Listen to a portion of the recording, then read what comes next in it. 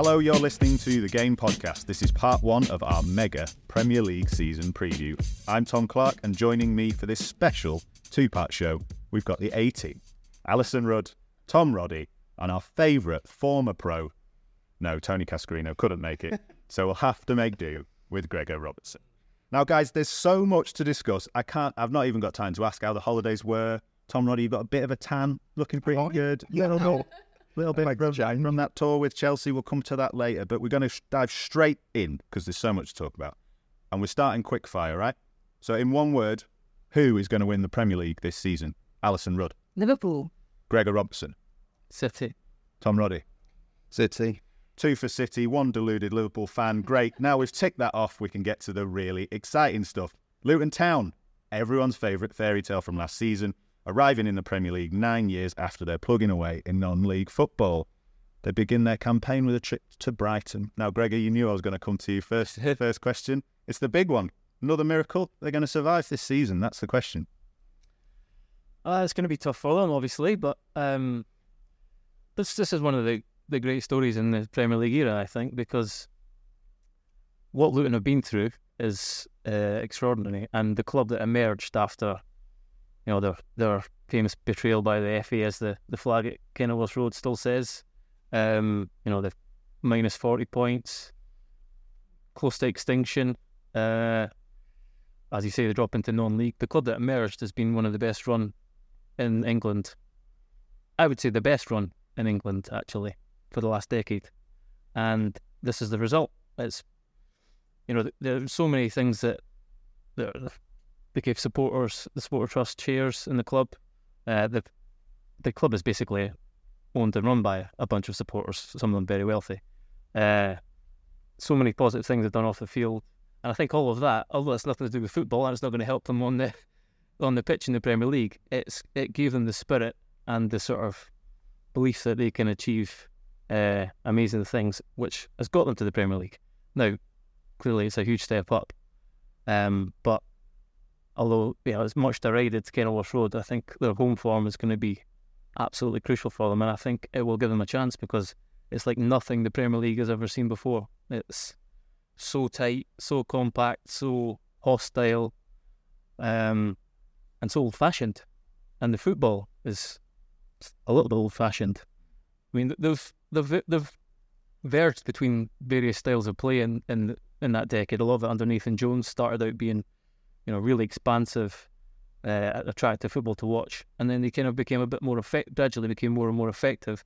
And when Rob Edwards took over last season, he saw that there was an effective team on the pitch, and he didn't change much. Now they might tinker it a little bit, but they get the ball forward quickly. They've got 2 very powerful forwards in Carlton Morris and Adebayo, and it's going to be hard for teams when they visit the Kenny. So it's going to be thrilling to see as well. Yeah. Manchester City, Man United, Liverpool turning up at Kenilworth Road. Yeah, brilliant. That's the bit that fascinates me slightly. You mentioned the much derided Kenilworth Road there. I've been there as a fan. You've been there as a player. Yeah. Alison, Been there as a reporter. You've been there as a reporter. But this is kind of what I wanted to touch on, because part of the Luton narrative feels to me a bit like the plucky underdog type thing is the highest it's ever been for any new team in the Premier League in recent era, because of the Kenilworth Road factor, because of the a bit ramshackle, because of Gregor, as you say, you picked up some players there like Carlton Morris. He was playing in League One, not necessarily in pulling up any trees and being like a superstar either.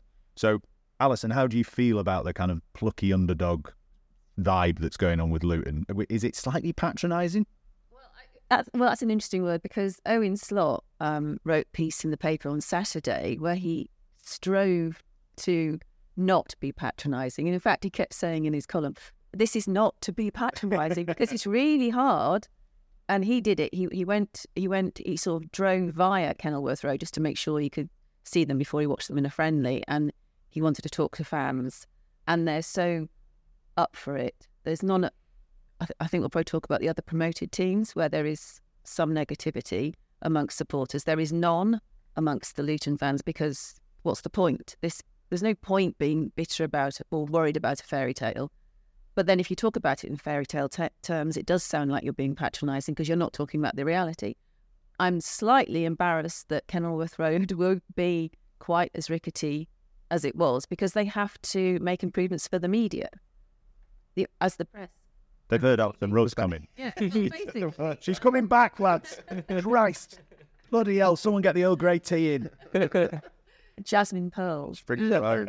And so there will be it will feel slightly different because they're having to make changes, the construction changes, so that it fits the rules for Premier League broadcast and media requirements.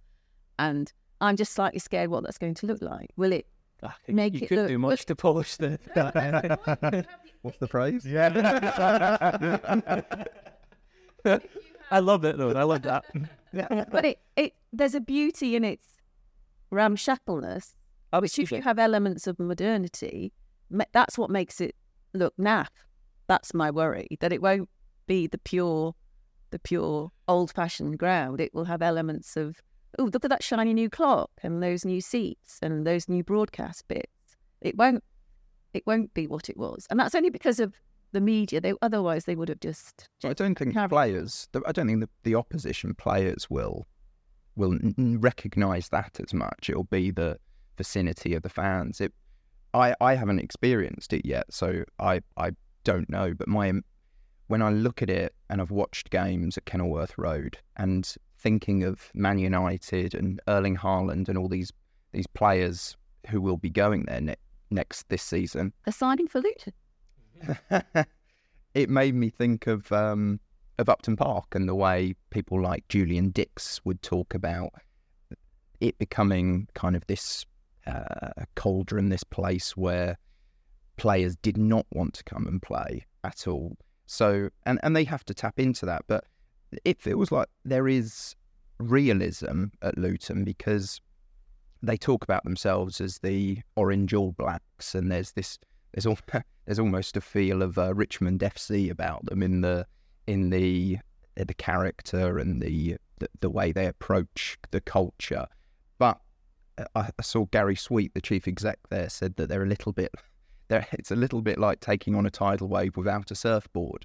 And I thought that really summed up the realism that they have. And they are taking inspiration from the fact Forest lost 18 games last season and still survived. So I think they know this is going to be extremely hard, but there's belief there, and there has to be. I'm not sure there's any, they're not certainly burdened by expectation, obviously. So I think they just want to do what they've been doing, but, obviously take it up a level. And I think it's been reflected in some of their signings. Well, yeah, you talk about the signings, and I think it's an interesting point that unites all the promoted teams to me, is that none of them seem to have spent a huge amount of money like we've seen other teams before. Luton, Tahith Chong, £4 million from Bournemouth, maybe the kind of only standout signing in terms of names that people might recognise. That's because that's another part of Luton's journey and arrival in the Premier League. A lot of it is unknown. Gregor, you talked last season about Marvelous Nakamba, who was on loan there. And what a great player he was. But for a lot of people, they won't know anything about him. So that's why I was picking out someone like Chong. Do you think that is an important part of their, promotion, that they didn't go and spend a load of money and start signing a load of superstar players? Yeah, I mean, that wouldn't be Luton Town. It wouldn't be the kind of club that they are. A lot of the money is going to it's probably going to go towards the construction of their new stadium, which has been a long time in the making, and maintaining a kind of a degree of prudence is very important for them. Ryan Giles I'll pick out as well, left wing back for Wolves, outstanding, a lot of assists last season, brilliant left foot.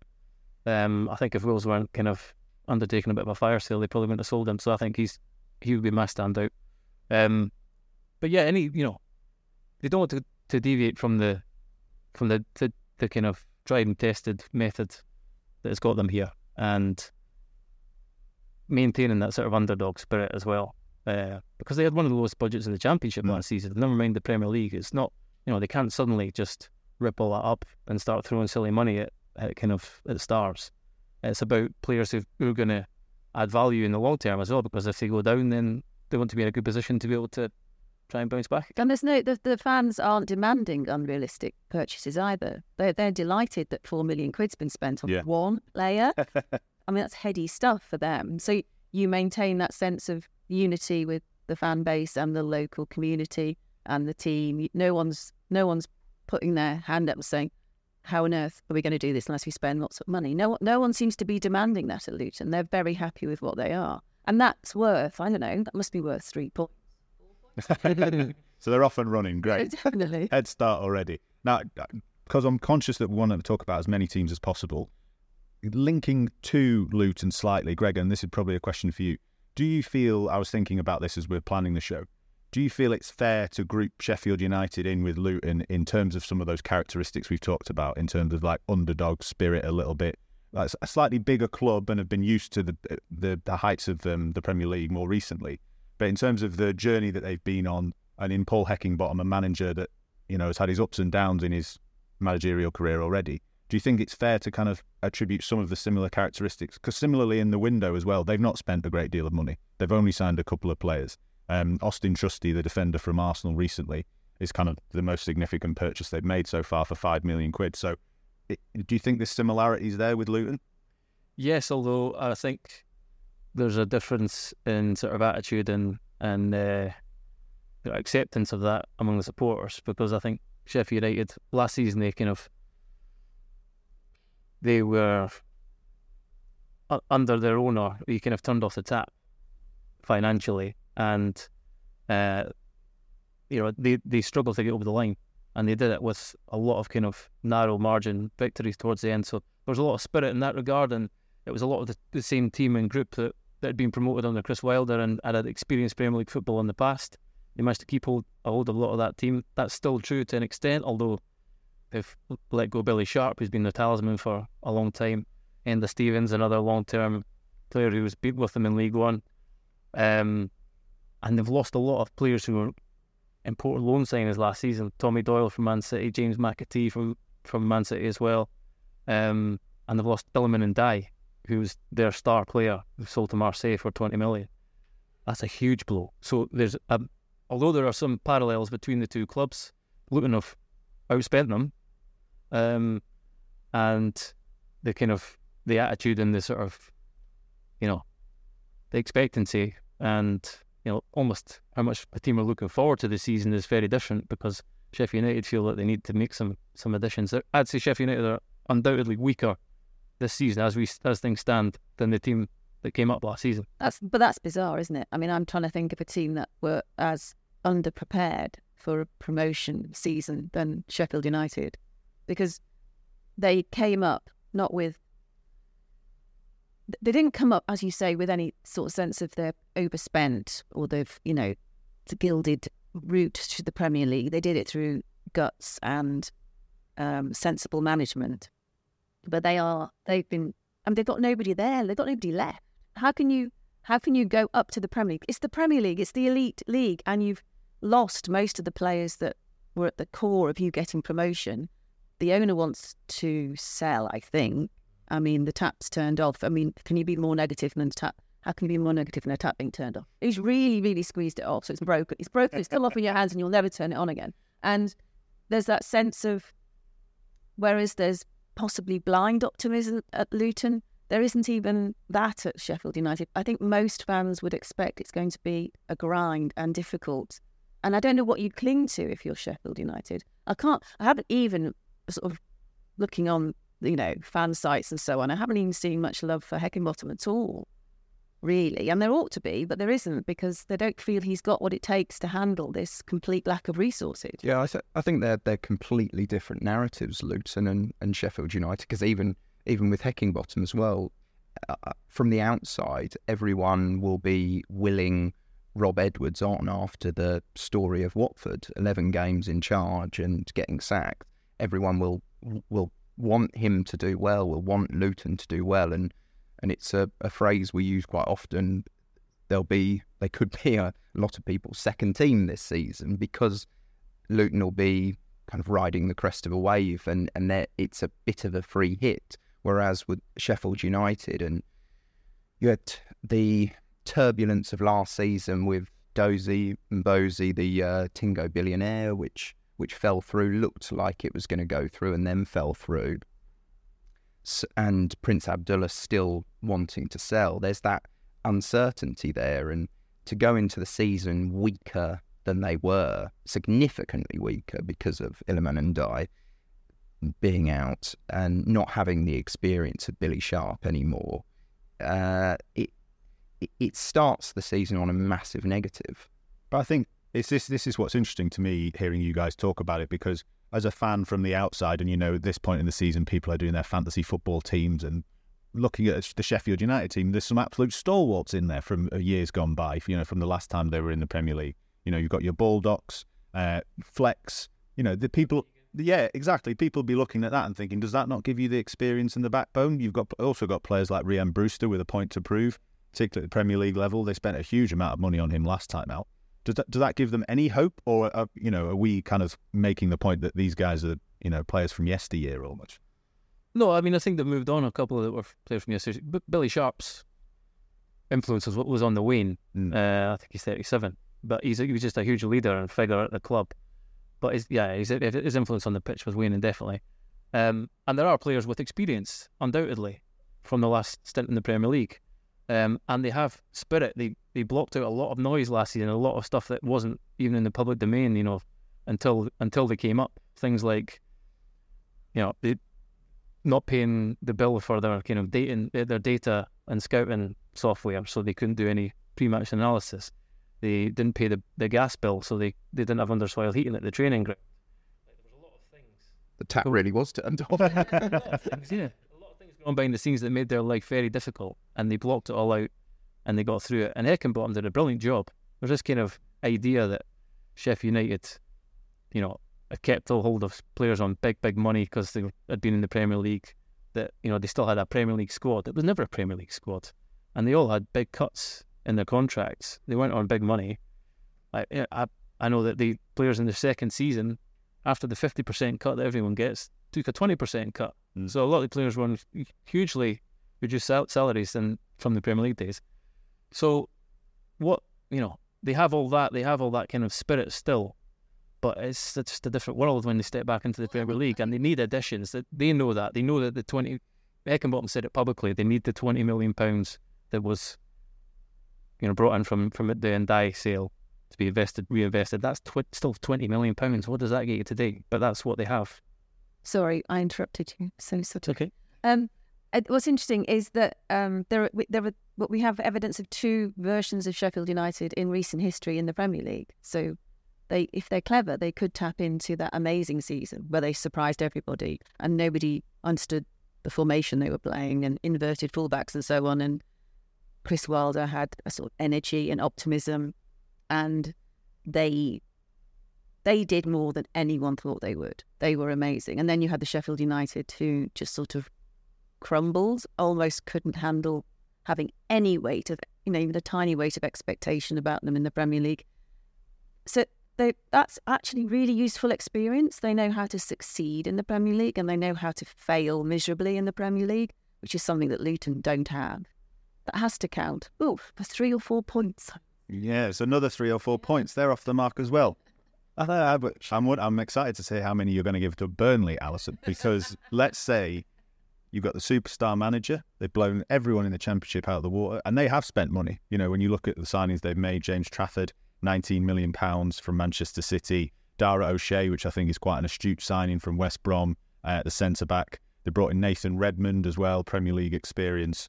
And this is a team that I think falls into the category of, that neutrals will be excited to watch, won't they? But also with that, I wonder whether there comes an expectation for them to overperform themselves, because there is still that step up, isn't there, from the Championship to the Premier League? Even when you've got Vincent Kompany in charge, who knows the league, knows all the managers, is best mates with Pep. Alison, do you think there's an element of that where, are you going to be giving them 3 and 4 points as well, or are you going to be giving them 8? I'm going to give them -2 because I think that's bad preparation, actually.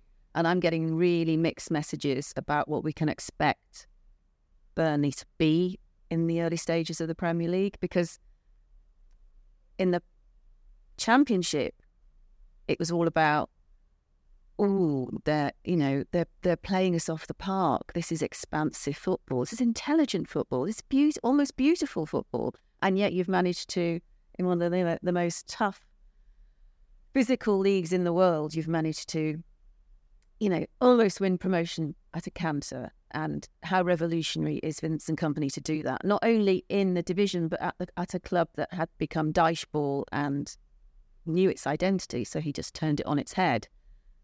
And yet, I've heard Kompany praising the resilience and the doggedness and the pressing and the fighting of his players in pre-season.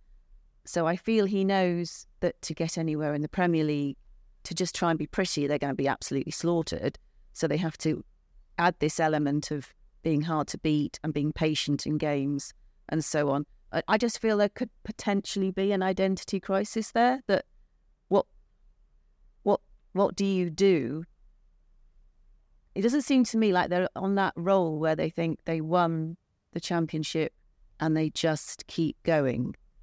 For example, I felt Brentford promotion, they kept playing the way they'd been playing, and they had a really strong identity and made no adjustments to the fact they were now going to be in the Premier League, helped by the fact that they won quite a lot of cup games against Premier League teams.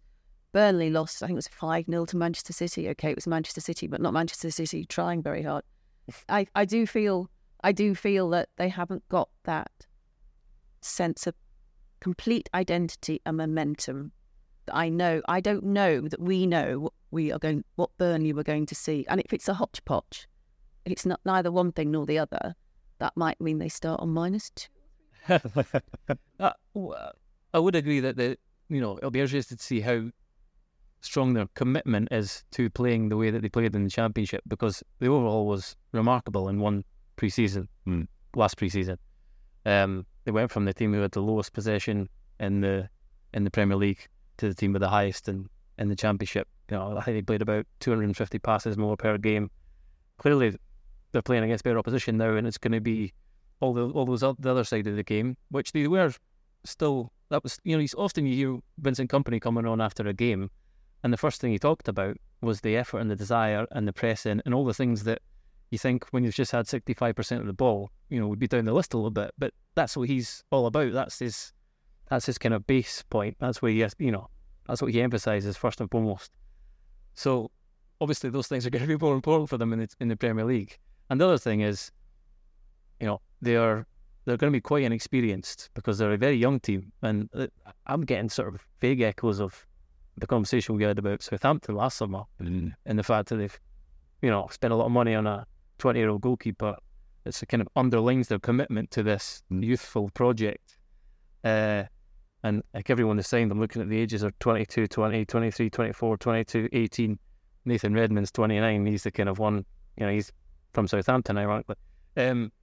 So there's a lot of inexperience there. And so that, allied with, how committed they're going to be to playing the expansive football that Vincent Kompany sort of wowed the Championship with last season, is going to be fascinating to watch, because they were great to watch last year. It was a 4-3-3, but when they had the ball, sometimes it was like a 3-2-5 or a 2-3-5. They just pile players forward, high and wide, and get overloads as much as they can. It was like City light.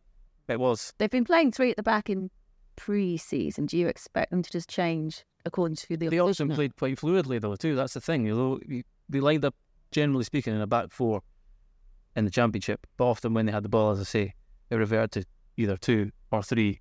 And the other thing that's important is, which is similar to Sheffield United, is they don't have Ian Maatsen, who was huge for them at left back, Chelsea loanee. They don't have Nathan Taylor, who was a top scorer from Southampton, who they were very keen to keep Southampton. And Harwood Bellis. They don't have Taylor Harwood Bellis from Man City. They coped with him when he was injured for a part of the season last season, but Maatsen was huge. He was the inverted left back, big part of that system. He stepped into midfield. They're big holes to fill. I thought we were going to have Burnley in like 11th here, guys. I'm stunned. Tom, give us some positives, surely. I think you're relegating them as well. I can't believe. Yeah, it's going straight down. James Trafford. That signing to me suggested that they are going to persist with this style of play. But as soon as they bought him, even Guardiola talking yesterday made me think it. Where he described Ortega as having a goalkeeper who you can play with, and I thought that's why Vincent Kompany signed James Trafford. No, exactly. Yeah, so that's why they've got him in, and it suggests to me they're going to persist with it. And I think we were talking about expectation. I feel like Burnley and Vincent Kompany himself are heaping expectation on themselves by doing this. And as you said, Gregor, those three players, losing those three players will be really significant. They benefited, like a lot of smart teams do, they benefited from bringing in loan players from the elite clubs, from the academies that are at the top, bringing in their best players. But now they've lost them, and whether they can replace them, it doesn't look like they've replaced them yet. And going back to Sheffield United, their first season in the Premier League, the way they approached it was built on defensive solidity. I think they conceded only like 39 goals, something like that, which was a record for a promoted side. A lot of teams that are successful coming up, it has to be built on that. I'd be amazed if Burnley are as successful if they do persist with that way of playing. Then what's James Trafford not doing? I'm a big believer in nominative determined. That I reckon he'll probably join them when he's old. Yeah, he'll be the backup. He'll be the backup goalkeeper, won't he? He'll be the number 2. Now, I'm not going to ask you who's going to stay up. I think a lot of the conversation there has led me to asking a question, which fans are going to enjoy their season most out of those 3 teams? Thinking about some of the things we've talked about in terms of expectation, style of play, home ground, home atmosphere, which fans are going to enjoy their season most, irrespective of whether they stay up or not? Gregor? Tom? Yeah, Luton. Alice? Full house. Luton Town fans, get ready for it. You're about to have the best season of your lives. Burnley, Sheffield United. Sounds like you should be a bit worried. Guys are so negative already. Speaking of negative, the next team, we've talked about expectation, we've talked about fan pressure, we've talked about signings. You know who I'm going to be talking about now? West Ham United. Now, you cannot think, well, I certainly can't anyway, of a summer where you could lose a player of such colossal importance as Declan Rice for such a huge transfer fee and be sat here a week before the season starts having signed no one. Alison, I'm going to come to you first because you wrote your Sunday Times column about this and about the perfect person that they should be signing. They've not signed him already. In fact, I'm completely with you. James Ward-Prowse, why haven't they gone and signed him already? But also, what does the fact that they haven't signed either him or anyone say about the situation at West Ham going into this season? I think this completely sums up everything you need to know about West Ham's ownership. They have got 105 million quid in the bank, which means they're scared that everyone else is thinking, oh, we can pump up the prices here, can't we? So if West Ham think a player's worth 20 million, people are going to say, well, we'll have 35 because we know you've got the money. And I think they're so paranoid about not being taken for a ride on that they don't, it's almost like they are offended that we all know how much they've got in the bank. It's like you knowing, Gregor, how much savings I've got in my little savings account. I don't want people to know that. And they just don't want to be exploited on that. So they've gone to the other extreme and are being very tight-fisted. Plus you've got a new setup there where they've got a technical director, which they didn't have before, which acts as a buffer between Moyes and the board. Now, David Moyes ought to be sitting over his porridge today, feeling in a great position because he's won a European title with them. He survived various will he be sacked scares last season, but he kept them in the Premier League. He won some silverware. The board backed him, and you'd expect them to be feeling quite smug that they did that, and that they would listen to who he thinks would be good for the team to make sure they don't have that awful juggling act again where one thing's going to suffer. But no, they've got a technical director. What does a technical director do? If you're a technical director and you've just been appointed on a nice salary, you're not going to impress anybody, if you say, well, I think what the team needs is James Ward-Prowse, because everybody knows who James Ward-Prowse is. They know his stats, they know how great he is at set pieces, they know how reliable he is, they know what a great leader he is, they know his accuracy of passing is fantastic. His vision is great.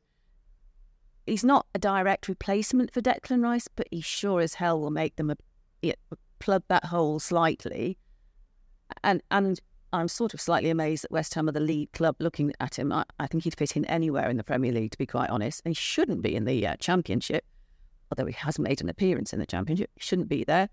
But no, if you're a technical director, presumably charged with unearthing talent at, low cost that no one's heard of because you've done your analysis on them, you're not going to recommend James Ward-Prowse. So you're at this stumbling block now where presumably the technical director, Tim Steidten, I think. Steidten. He's presumably putting up names that are unproven. They might end up being great. I'm sure he's very good at his job. But do that as well. But you really must bring in somebody who knows what it takes to run a midfield. And if it's going to... Southampton want around 40 million for him. West Ham's offer was initially 30 million. For goodness sake, I would argue James Ward-Prowse is worth that embarrassment of having to pay an extra 10 because you've got money in the bank. Tom, I want to come to you on one of the points Alison made at the start there, which was made slightly in jest, but it is a very good point about the fee that they got for Declan Rice and the knock-on impact that can have. You spend your summer chasing transfer stories a lot of the time, speaking to agents and things. Does that play a part in clubs' thinking in terms of negotiations when fees are so publicly well known? Does that have an impact on future deals? Yeah, absolutely. But what tends to be the case is that a club will get their replacement in before the deal is finalised, which is what I expected to happen with West Ham. There is no deal that has happened or will happen this summer that was more expected than Declan Rice leaving West Ham to go to Arsenal or wherever he went, even if it ended up being Man City. He was always going to leave West Ham this summer. So that West Ham had to prepare for that, and they haven't. There was this suggestion that they have taken the approach of firing out these offers to various clubs for potential replacements, going in with offers that they see as value. So Scott McTominay, Conor Gallagher at Chelsea, James Ward-Prowse at Southampton, and basically saying we've put out these offers. Whoever accepts it first will be the one we go for, and they've got nothing so far. So it's a unique approach to take, and one I wouldn't advise to anybody, to be honest, right now. But there's something of a civil war as well kind of going on with the arrival of Tim Steidten, because David Moyes was quite resistant to this, and I don't think it was a case of too much of a power struggle, really. I think he kind of understood the need of a technical director. I don't think Mark Noble was really ready to take on this role. It was a bit of he was sporting director, and it was more of an ambassadorial position. But at the moment, what you're seeing with these bids and the players that they're interested in are Moyes' ideas. I don't think we're seeing Tim Steidten's ideas yet, and we probably will the closer that the transfer window gets close to closing. And if I was Moyes, I would be quite unsettled by the idea of this technical director being brought in. And we were talking about the idea of predictions. I mean, I would be amazed if David Moyes is manager of West Ham at the end of the season, because so many times last season it didn't look like it was going to work, and it feels like a club that is preparing for a new era. Gregor, would you agree? Worried about Moyes? Worried about West Ham? He's definitely worried about West Ham. It's just so West Ham, isn't it? Yeah. Like, I followed the European tour last season. It was a brilliant night in Prague, and the celebrations were outstanding as well, and around East London. And from that, in the space of a few weeks, there's kind of returned to West Ham being in a crisis. And it's remarkable that as Tom says, a transfer that was so easily forecast, and they're still not signed a single player. It's extraordinary. Ultimately, as well, I think David Moyes is right. I think they do need players who have Premier League experience and know the league, and they kind of know what they're getting. So you think they get those three players that Tom listed, just to interrupt, you think they're the kind of players that are a good fit? Yeah, or if they got two of them, brilliant. Because Scamacca was a disaster, and he's on his way out. Vlasic is kind of back after a second loan, I think, isn't he? It's not success. No. These are players who have no Premier League experience. But last summer's even, Paqueta came good towards the end of the season and helped them, in Europe. But it took a long time for him to come good, and both those players had injuries. Agard and Thilo Kehrer kind of came good a bit as well, qualified successes. But I think they need someone, if they don't want to be in a relegation battle, at Christmas, they need people who come in and know and hit the ground running and know the league. I don't know if I dreamt this, but at some point Moyes has vocalised that he doesn't know what it is about West Ham, but they seem to have trouble integrating players from abroad. When players have struggled to score the goals they're expected to score, or just have the impact they're expected to have, and it happens at other clubs, it is possible to bring in a player with no Premier League experience, almost hit the ground running. But West Ham have a sort of history of it not happening, and I wonder if that has got something to do with them bringing in a technical director, as though he's almost, let the genie out the bottle and let people know what they shouldn't know, that there's a magic touch that we don't have here. The other thing is that, to your point, David Moyes has a bit of a history with those things that you talked about there, Alison, as well, of not being able to integrate players, particularly from abroad, and superstar signings. They'll suddenly splurge 30 million on a striker from the French league or something, and then he scores 5 goals and he's shipped off to Juventus on loan 12 months later. To me, that is as much David Moyes as it is West Ham, and that's where I wonder whether there's a bit of a clash going on and where they can't go beyond some of the heights that they reach, whether it's winning in Europe, finishing 6th. So, I mean, the question then is, do we think they're going to be in a relegation scrap this season, to all of you? Yes. Because if David Moyes is the manager, they need to they need to back him. Yeah.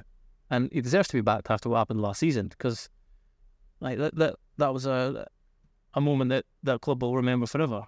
But they're not backing him, and bringing in a technical director who clearly has a difference of opinion about the type of recruits that the club needs to bring in is undermining him.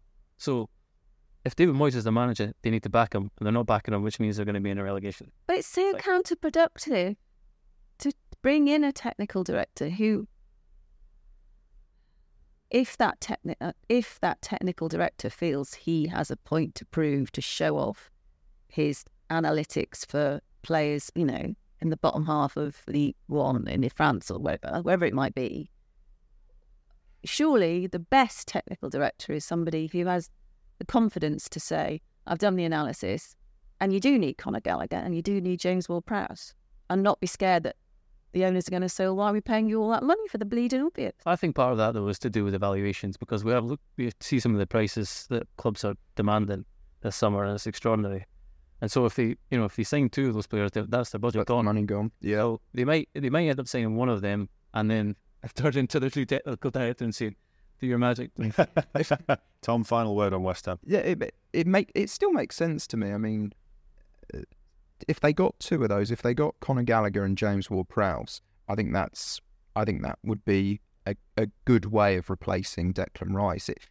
But it's made me think of the summer of 2013 when you had Spurs lining up the Magnificent 7, and actually some of them didn't work out. But then you've got Eric Lamela, who did well at Spurs. You've got Christian Eriksen, who was outstanding at Spurs. This is obviously from the Gareth Bale money.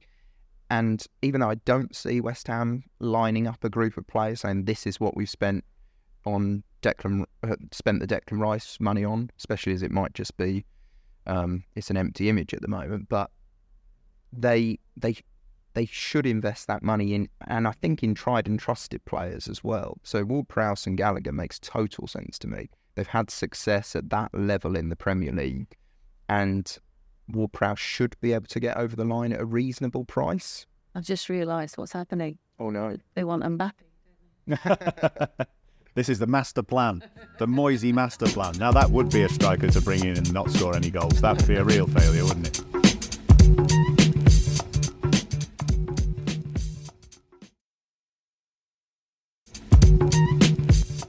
Now, I feel like West Ham are one of those teams that have so many different facets to the way that they run and the kind of support of pressure. We could spend an entire show talking about West Ham, I feel, and another club that we could do exactly that with is Chelsea.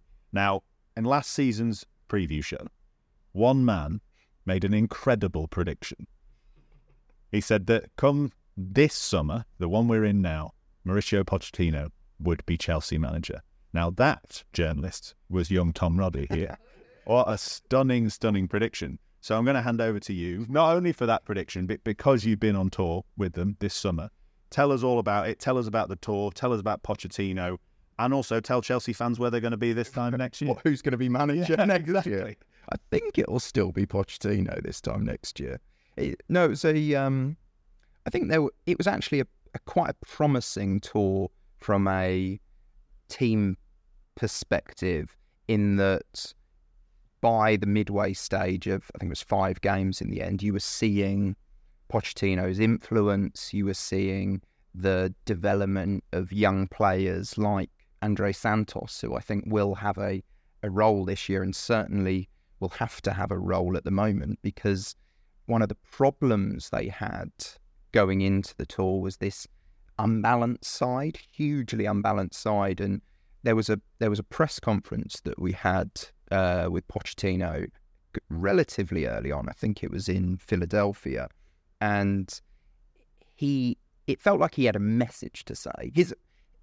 His English has gone a little bit backwards since he was in Tottenham, and a lot of people would say, I don't think he quite understands the questions, but he knew, and even if there was a question about something else, he would go to this message of, I've got an unbalanced squad.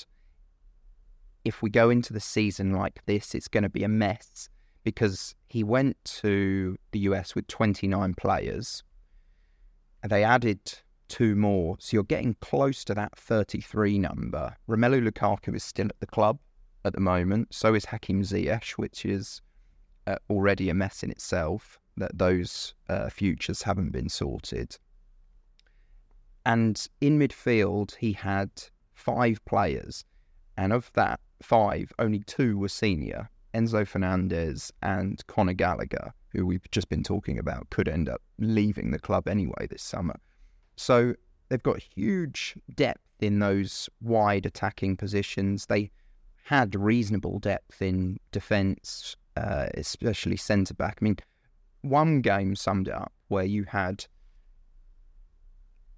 Ben Chilwell at left-back for the first half, Mark Cucurella at left-back for the second half. You had the left-back Ian Maatsen playing left wing, and you had the left-back Lewis Hall playing in centre-mid.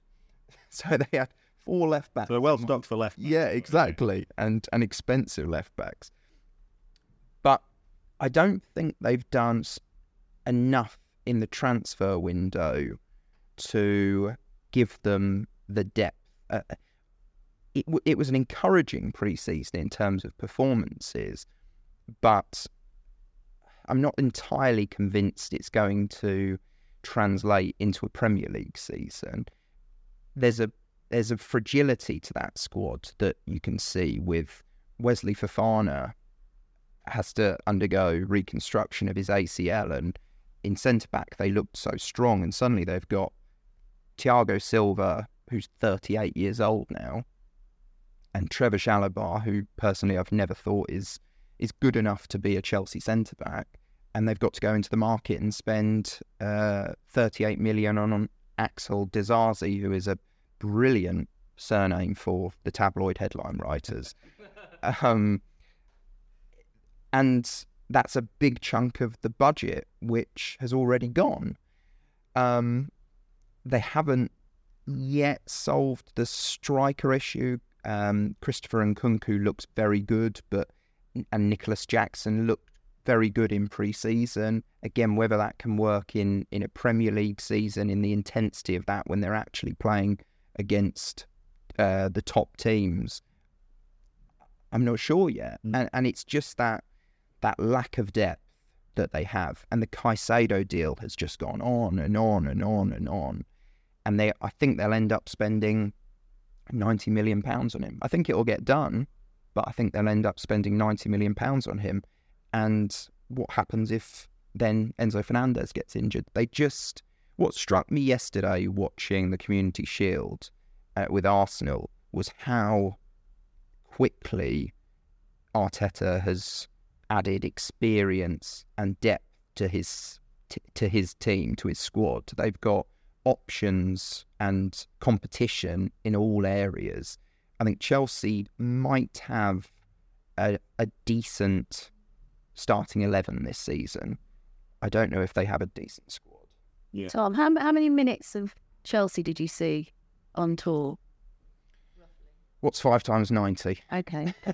So, this is a genuine question. I know most things I say sound like I'm being sarcastic, but genuinely, watching them intently, Enzo Fernandez, does he look like a proper star? I've been underwhelmed by him. I also don't think he's fit enough, which is... What's wrong with his fitness? I don't think he's at the level of fitness for the Premier League yet. And maybe he will be for this season, but certainly last year, I always thought he looked a little... He's got quality on the ball, but the way...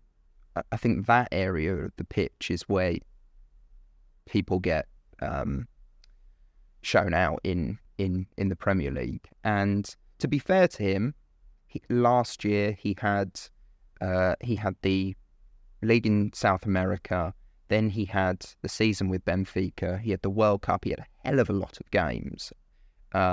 So fatigue was to be expected. I do think he's got the quality on the ball, and I think we spoke to him not long after he came in. He's got the character. He's got star quality about him, and I think he's got the quality on the ball. And Pochettino certainly likes him. I think it'll work out. Just coming back to Pochettino, I want to make sure we kind of take listeners behind the scenes a little bit this season, and you guys get access to managers and players in press conferences, and I feel like there's so much to be gained from body language and interpreting like how they speak. And it strikes me that, you're talking about a pre-season there with a new manager, and he's already trotting out a kind of mantra of this is why I'm not doing so well. Yeah, you were talking there about, the squad's bloated, we've not got this. That to me is quite striking when we've not even kicked off yet. Was that the tone as well? Was the message, I'm a bit downtrodden almost? The message was, I am so happy. He had this kind of tick where he would say, I am so happy, even in the middle of a sentence where he was saying why he's not happy. I think it was probably a reflection on last pre-season where I've never seen a manager more uncomfortable than Thomas Tuchel on that pre-season tour. I remember after the Arsenal game in Orlando when they lost 3-0, asking him whether they were ready for the season. He said, no, of course we're not. We're not ready. And I think it is an ownership that wants their manager to be, to represent them in some ways. And so that's why I think he kept saying, I'm so happy. But reading between the lines, even on the preparations for the tour, because one of Thomas Tuchel's issues last year was the amount of travel. They went from LA to Las Vegas to Charlotte in North Carolina to Orlando, and he was just saying it's exhausting, it's so tiring for the players. I felt like this year was even worse than that in terms of the amount of travel. I mean, the players they started in Chapel Hill in North Carolina, then they went to Philadelphia, and that was their base. And what they did was treated games almost like a Champions League game. So they played in Philadelphia. The next game was in Atlanta. So they flew into Atlanta, flew back to Philadelphia, after the game. So they're landing, going to bed at 3, 4 in the morning, like a Champions League game. Maybe they just want that Champions League experience because they went over this year. But and then same with Washington, D.C., and then finishing in Chicago. It's a 2.5-week tour. It's a long, long time. And Pochettino, one of the quotes that stood out to me was him saying, we had to adapt to this tour. We arrived, and he was basically saying we arrived and it was already booked. And he was basically saying this isn't what we would have done. So whether we see some changes next year when he's still in the job. No, they don't. It's commercial, isn't it? And I mean, maybe able to tinker it slightly, but pre-season is now like this endurance test where clubs travel around the world just because they make enormous sums of money for doing so. You'd have taken a few trips to the US, would you, in pre-season? Right. Before we get into digs about your playing status, which I won't. But listening to all that insight from Tom, what kind of season do you think Chelsea fans? Come on! You always sit on the fence, mate. No. Just probably put them in a box. Give me 6th to 10th. Give me 5th to 6th. Come on, where are they going to be? Yeah, I think top 4. I think top 4 is a target, and I think they'll compete for that. But I'm not sure they'll get it. I think a big thing, Tom mentioned, is the experience they've lost as well. And, big players who've won the Champions League have been part of the squad who've won trophies, and they've just swapped them all for potential. And it's impossible to know what the best team is at the moment, so it's hard to forecast what their finish is going to be. There are positives. I think Levi Colwill has had a brilliant summer, and they're obviously desperate to keep hold of him, and Pochettino loves him. He loves everybody. Tappy over his life. And Nicholas Jackson up front. Hey, he was probably the surprise. Nicholas Jackson was probably the surprise at the tour because he looked really good, actually. A little bit like Olivier Giroud in terms of. I'm sorry. I brought Giroud up. We're going to be debating whether Nicholas Jackson's world class or not, aren't we? Just in terms of the link-up play, I think him and Nkunku could be really effective together. Also, we said at the end of last season, and it's kind of coming true that they sold Mason Mount, sold Ruben Loftus-Cheek. Oh, it's a less of a blow. Ethan Ampadu and Conor Gallagher could be on his way out. Like we'd said that that was one positive of the turbulent era that Chelsea have just been living through, was the emergence of these players. Gave them a bit of a beating heart, and now it's been ripped out because of, I think, for financial reasons, and there's pure profit on the balance sheet. I said last season I thought that'd be quite sad, and I still think that's the case. I also think that with Levi Colwill, I think he will be a success. But this time last year, we were sat here talking about Conor Gallagher, and Chelsea and Thomas Tuchel in particular thought he was going to be almost the face of that team, that he could be N'Golo Conte 2.0. And then within a few weeks of the season, it was apparent to them that he wasn't, and that he wasn't going to be as influential, as integral to the starting 11 as everyone expected him to be. So with Levi Colwill, even though I do think he's going to be a success, I also think there's an element of PR with the fans around it, because you've seen Mount, Loftus-Cheek, all these academy players leaving, and they've got to replace them. They've got to have a new face of the academy coming through. So that's why that's what Colwill is. I think Chelsea's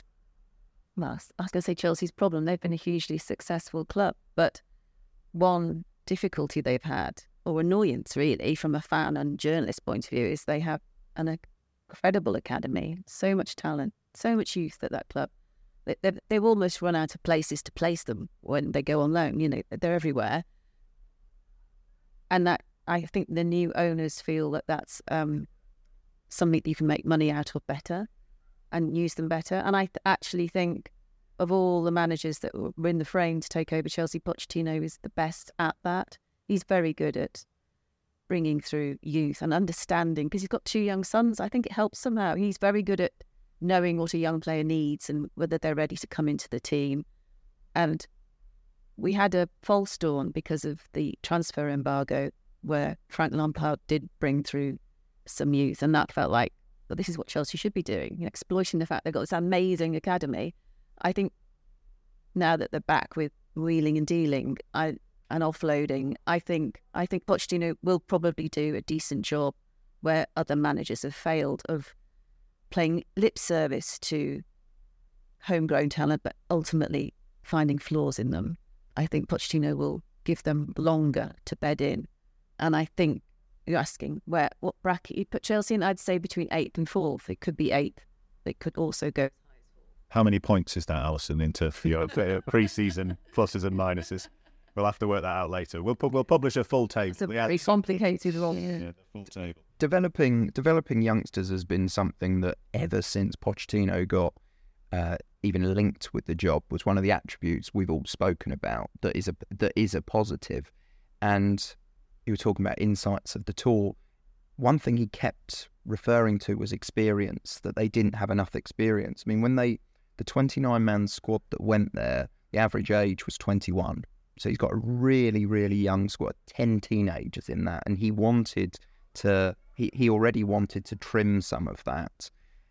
Then they signed, the only signing or addition to the squad they had was an 18-year-old from France. So he hasn't got that experience he wants yet. And I think he's wary of too much pressure being on. That it feels like they're signing players for tomorrow, but expecting results today. Some Pochettino positivity to end the Chelsea segment there. I like it. Now, time for another little game. It's a guessing game. London club, new manager, turbulent times. Who's next? Come on. Tottenham Hotspur, that's right. Now, we've got to get through this segment without saying whether Harry Kane's going to leave or not, because who the hell knows? This might come out and he might have signed, sealed and delivered his move to Bayern Munich, or he might have committed to more years at Tottenham. So I'm going to try and talk about Tottenham in light of the new manager, Ange Postecoglou, and some of the signings they've made. James Maddison, who one of our senior sub-editors who's an impassioned Tottenham fan, but very much embodies the roller coaster nature of supporting them, said that James Maddison was the most perfectly Tottenham signing that he's thought of in recent signings. Is that a positive? That was a positive. In that, he looked at him and always thought he would do brilliantly at Tottenham. But on Postecoglou, Greg, I'm going to come to you from Celtic, who your team, you'll have watched them play a lot. What do you think of him as a man and as a manager? Do you think he's a good fit? Oh, come on. Rephrase the question. What do you think of him, mate? What do you think of him? I think he's a good fit, and I think Mate. It's absolutely, mate. And I think Tottenham fans have probably realised that already, because he's straight up. Even his answers to questions about Harry Kane after the most recent pre-season friendly were just like, look, I'm in constant dialogue with them. I don't know anything about deadlines. That means nothing to me. Like, I need it sorted one way or another, but Harry Kane's fully invested while he's here, and that's all I can say. I've got a bigger project to think about. So there's no kind of mind games. There's no, there's none of the Machiavellian stuff that you would have got with Conte or Mourinho. And I think they've probably already seen too the shift in style of play, purely in terms of his commitment to going out and winning every game and playing on the front foot. And I think he's one of his complaints after that most recent friendly was that the team kind of settled for the last 5 minutes of the first half when they were 1-0 up, rather than going to try and get a second goal. It's all about attack, and that's a change as well. Tottenham fans feel that that's kind of in their DNA, and not sure about that, but that's they'll be pleased about that in any case. And as a leader of the club, as I say, as a kind of figurehead, I think he realises that he plays an important role. He's the publicly facing figure who's got to answer a wide range of questions, and something that leapt out to me is that kind of alludes to what he's like in press conferences as well. From his time at Celtic, was when a journalist perfectly reasonably asked, you've signed four players from Japan. What makes you think that Japanese players can come over here and be a success. And his answer was, look, you need to be a little bit careful, mate. Like, not to group everyone from Japan into, put them in a box. So I've been in Scotland for a little while now, and I realise there's a variety of different Scots here. So, like, so he's sometimes quite surprising in his answers. He's a thinker as well, and I just kind of, my fear for him is still the issues going on around and above him, which don't feel to me like they've been solved this summer. And there's another one on top of that with Joe Lewis. Well, technically doesn't own the club, but he's facing some charges in the US. So I don't feel like that's been resolved, and I don't feel like they've done quite enough in the transfer window yet. James Maddison, I'd put him up as one of the best signings of any Premier League club in the summer. Particularly, partly because of the value. Like, the value, 40 million feels like a steal in this current kind of market. And also because of his output, his figures, his numbers. They're as good as almost anyone, bar Kevin De Bruyne, really, in the Premier League. So replacing Hugo Lloris with Vicario as well, he needs to be a success. It looks like they're signing Mickey van der Veen. He needs to be a success. He's 22, very quick centre half, but they need a centre half to play alongside Romero, and it's a tough role in a Postecoglou team because he plays with full-backs either high and wide or inverted, and you're basically, it's a bit like Liverpool. Your two centre-halves are left wildly exposed to the back, and they need to be quick and athletic. So that's a big one.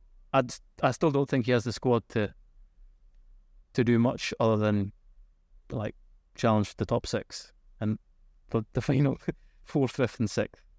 Like, that's, anything beyond that is no chance. Yeah, you talk about style there, and I just wanted to come back to that point because there's a colleague of mine on the editing desk who's a big Tottenham fan, so big in fact that he was watching their pre-season matches when he should have been hard at work editing all of your wonderful copy. And they were losing, and I was kind of giving him the ha-ha, classic Tottenham, what a load of rubbish. And he was like, nah, it's Ange ball, it's amazing. We're knocking it about all over the place, we're playing wonderful intricate passing moves, it's fantastic. That's all well and good in pre-season, but how does that equate when you get to October and you've had varying form, wins and defeats along the way, and you're trying to implement a style? Alisson, are Tottenham going to be the club that give him the time to do that? Sorry, we spoke about Burnley's and company's commitment. We know how they're going to. Yeah, exactly. There is no doubt whatsoever about how he'll approach every single game. That's clear. But it isn't a question of whether they're winning 4-3 rather than losing 3-2. I mean, we'll see both, I suspect. And I think the key is if Kane goes, he'll be given longer. I think Levy believes any manager who has Kane ought to be just doing the business and doesn't have time for excuses. I don't think it'll matter too much it will matter, but I don't think it'll be disastrous if Kane goes, because Tom, you've already said his name, Christian Eriksen. The best Spurs have played in the last 20 years is when they had Eriksen at his best, who made the team tick. Eriksen could have a quite quiet game, but if you look back at it, you'd see everything that was good about Spurs came from him. And Maddison is the first player they've had since him who has the potential. I don't know for sure it'll work out, but I think he's definitely got the potential, Maddison, to be that player. And if you'll know more than me, but if Ange knows how to empower a player like Maddison to make him believe, and the early signs are that's the sort of conversations they've been having. If Maddison is allowed to believe he can be important enough to be a creative heartbeat to the team, then I think we'll see something almost quite special there. I don't think defensively they're going to be. It's not going to be a season built on solidity. I think they'll leak goals, but I have a little suspicion that they might just start getting the points from just outscoring in high-scoring games. And the fans will love that so much. I mean, at some point, Daniel Levy has to accept what the fans want matters, which he's never done so far. But I think he will. I think this might be something special, because also the contrast of having so much pragmatism in managerial terms and now going for someone who does seem to fit the Tottenham way, it might just give him longer than he might normally get if they're mid-table come up to. Yeah, Ali's right on the fact that if Kane leaves, the expectations of Tottenham totally changes.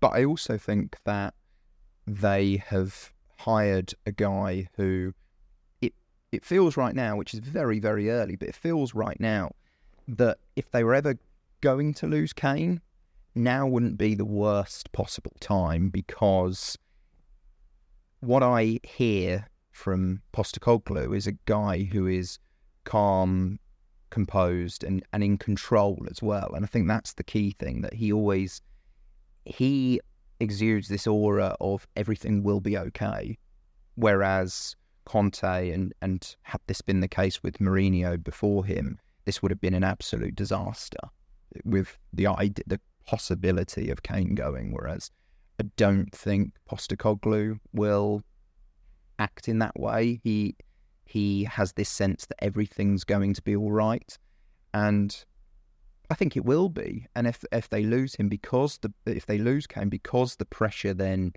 drops. And we saw at the beginning of last season, the Man City game. Was that last season or the year before? I think it was the year before, when Kane was on strike and wasn't playing, and they beat Man City under Nuno. Yeah, and you actually saw Spurs. I know it's 2 years on, and Son had a difficult season last year, but you actually saw Spurs play in a pragmatic but also dynamic way that would you could definitely see them doing under Ange Postecoglou as well. I don't think it's not like they would be freed of of Kane, because the possibilities are huge with him and all his goals in that side. But I think you could see a reinvention. I just want to sum up what Tom said, which is we are now entering an era of Pollyanna Postecoglou. If only I could be so concise. It sounds like we're excited about I Tottenham. don't say it, yeah. That feels like quite rare in recent memory to me. Yeah, look, I'm excited about what he could do with Spurs if he's given enough support.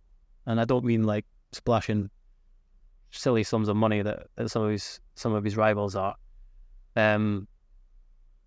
Because he always sees the bigger picture. And Tom's right, like, if Kane moves on, he'll be disappointed, but he'll consign it to history and he'll focus on the future.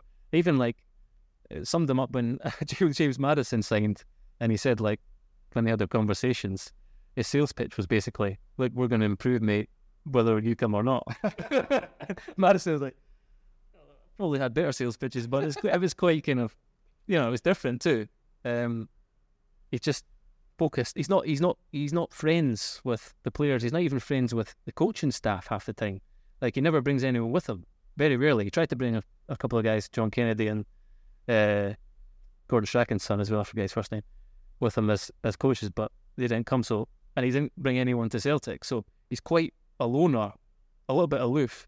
But I think the players see his kind of commitment to improving them and to a kind of a clear philosophy and style of play, and they should want to get on board with that.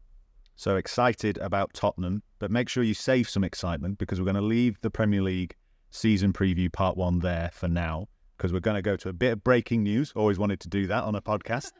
I don't know whether listeners will have been able to hear the oohs and ahs and cheers from our colleagues in Times Radio next to us in the studio where we're recording this podcast. That's because England women are through to the World Cup quarterfinals. Are you ready for this? On penalties, 4-2. Lauren James sent off in the 87th minute for a stamp. That's right. Clinging on, waiting for penalties. They win 4-2. They're through. Alison Rudd, I mean, they've done it all now. They're going to win it, aren't they? Well, they've certainly done it all. I mean, Lauren James has gone from angel to demon. Yeah, she's got a David Beckham narrative, hasn't she? Yeah. Honestly, is it Japan? No, they're in the other side of Japan. The draw. I think Japan are the best team at the Women's World Cup, so they're going to win it. But England to get to the final. England to get to the final. Gregor? I think they're good enough. But I agree. I think Japan are probably the best team that we've seen so far. So, but I think look, they've had some difficulties with injuries this year, but I still think they are good enough. Well, we had been hoping to hear from Molly Hudson down under in Australia, but I'm sure she's probably having something verging on a panic attack after that kind of performance and having to file copy that you can read on the Times website now. I'm sure we'll hear from Molly very, very soon. That's it for part 1 of our pre-season preview. Join us again very, very soon when we'll be talking about all the rest of the clubs in the Premier League.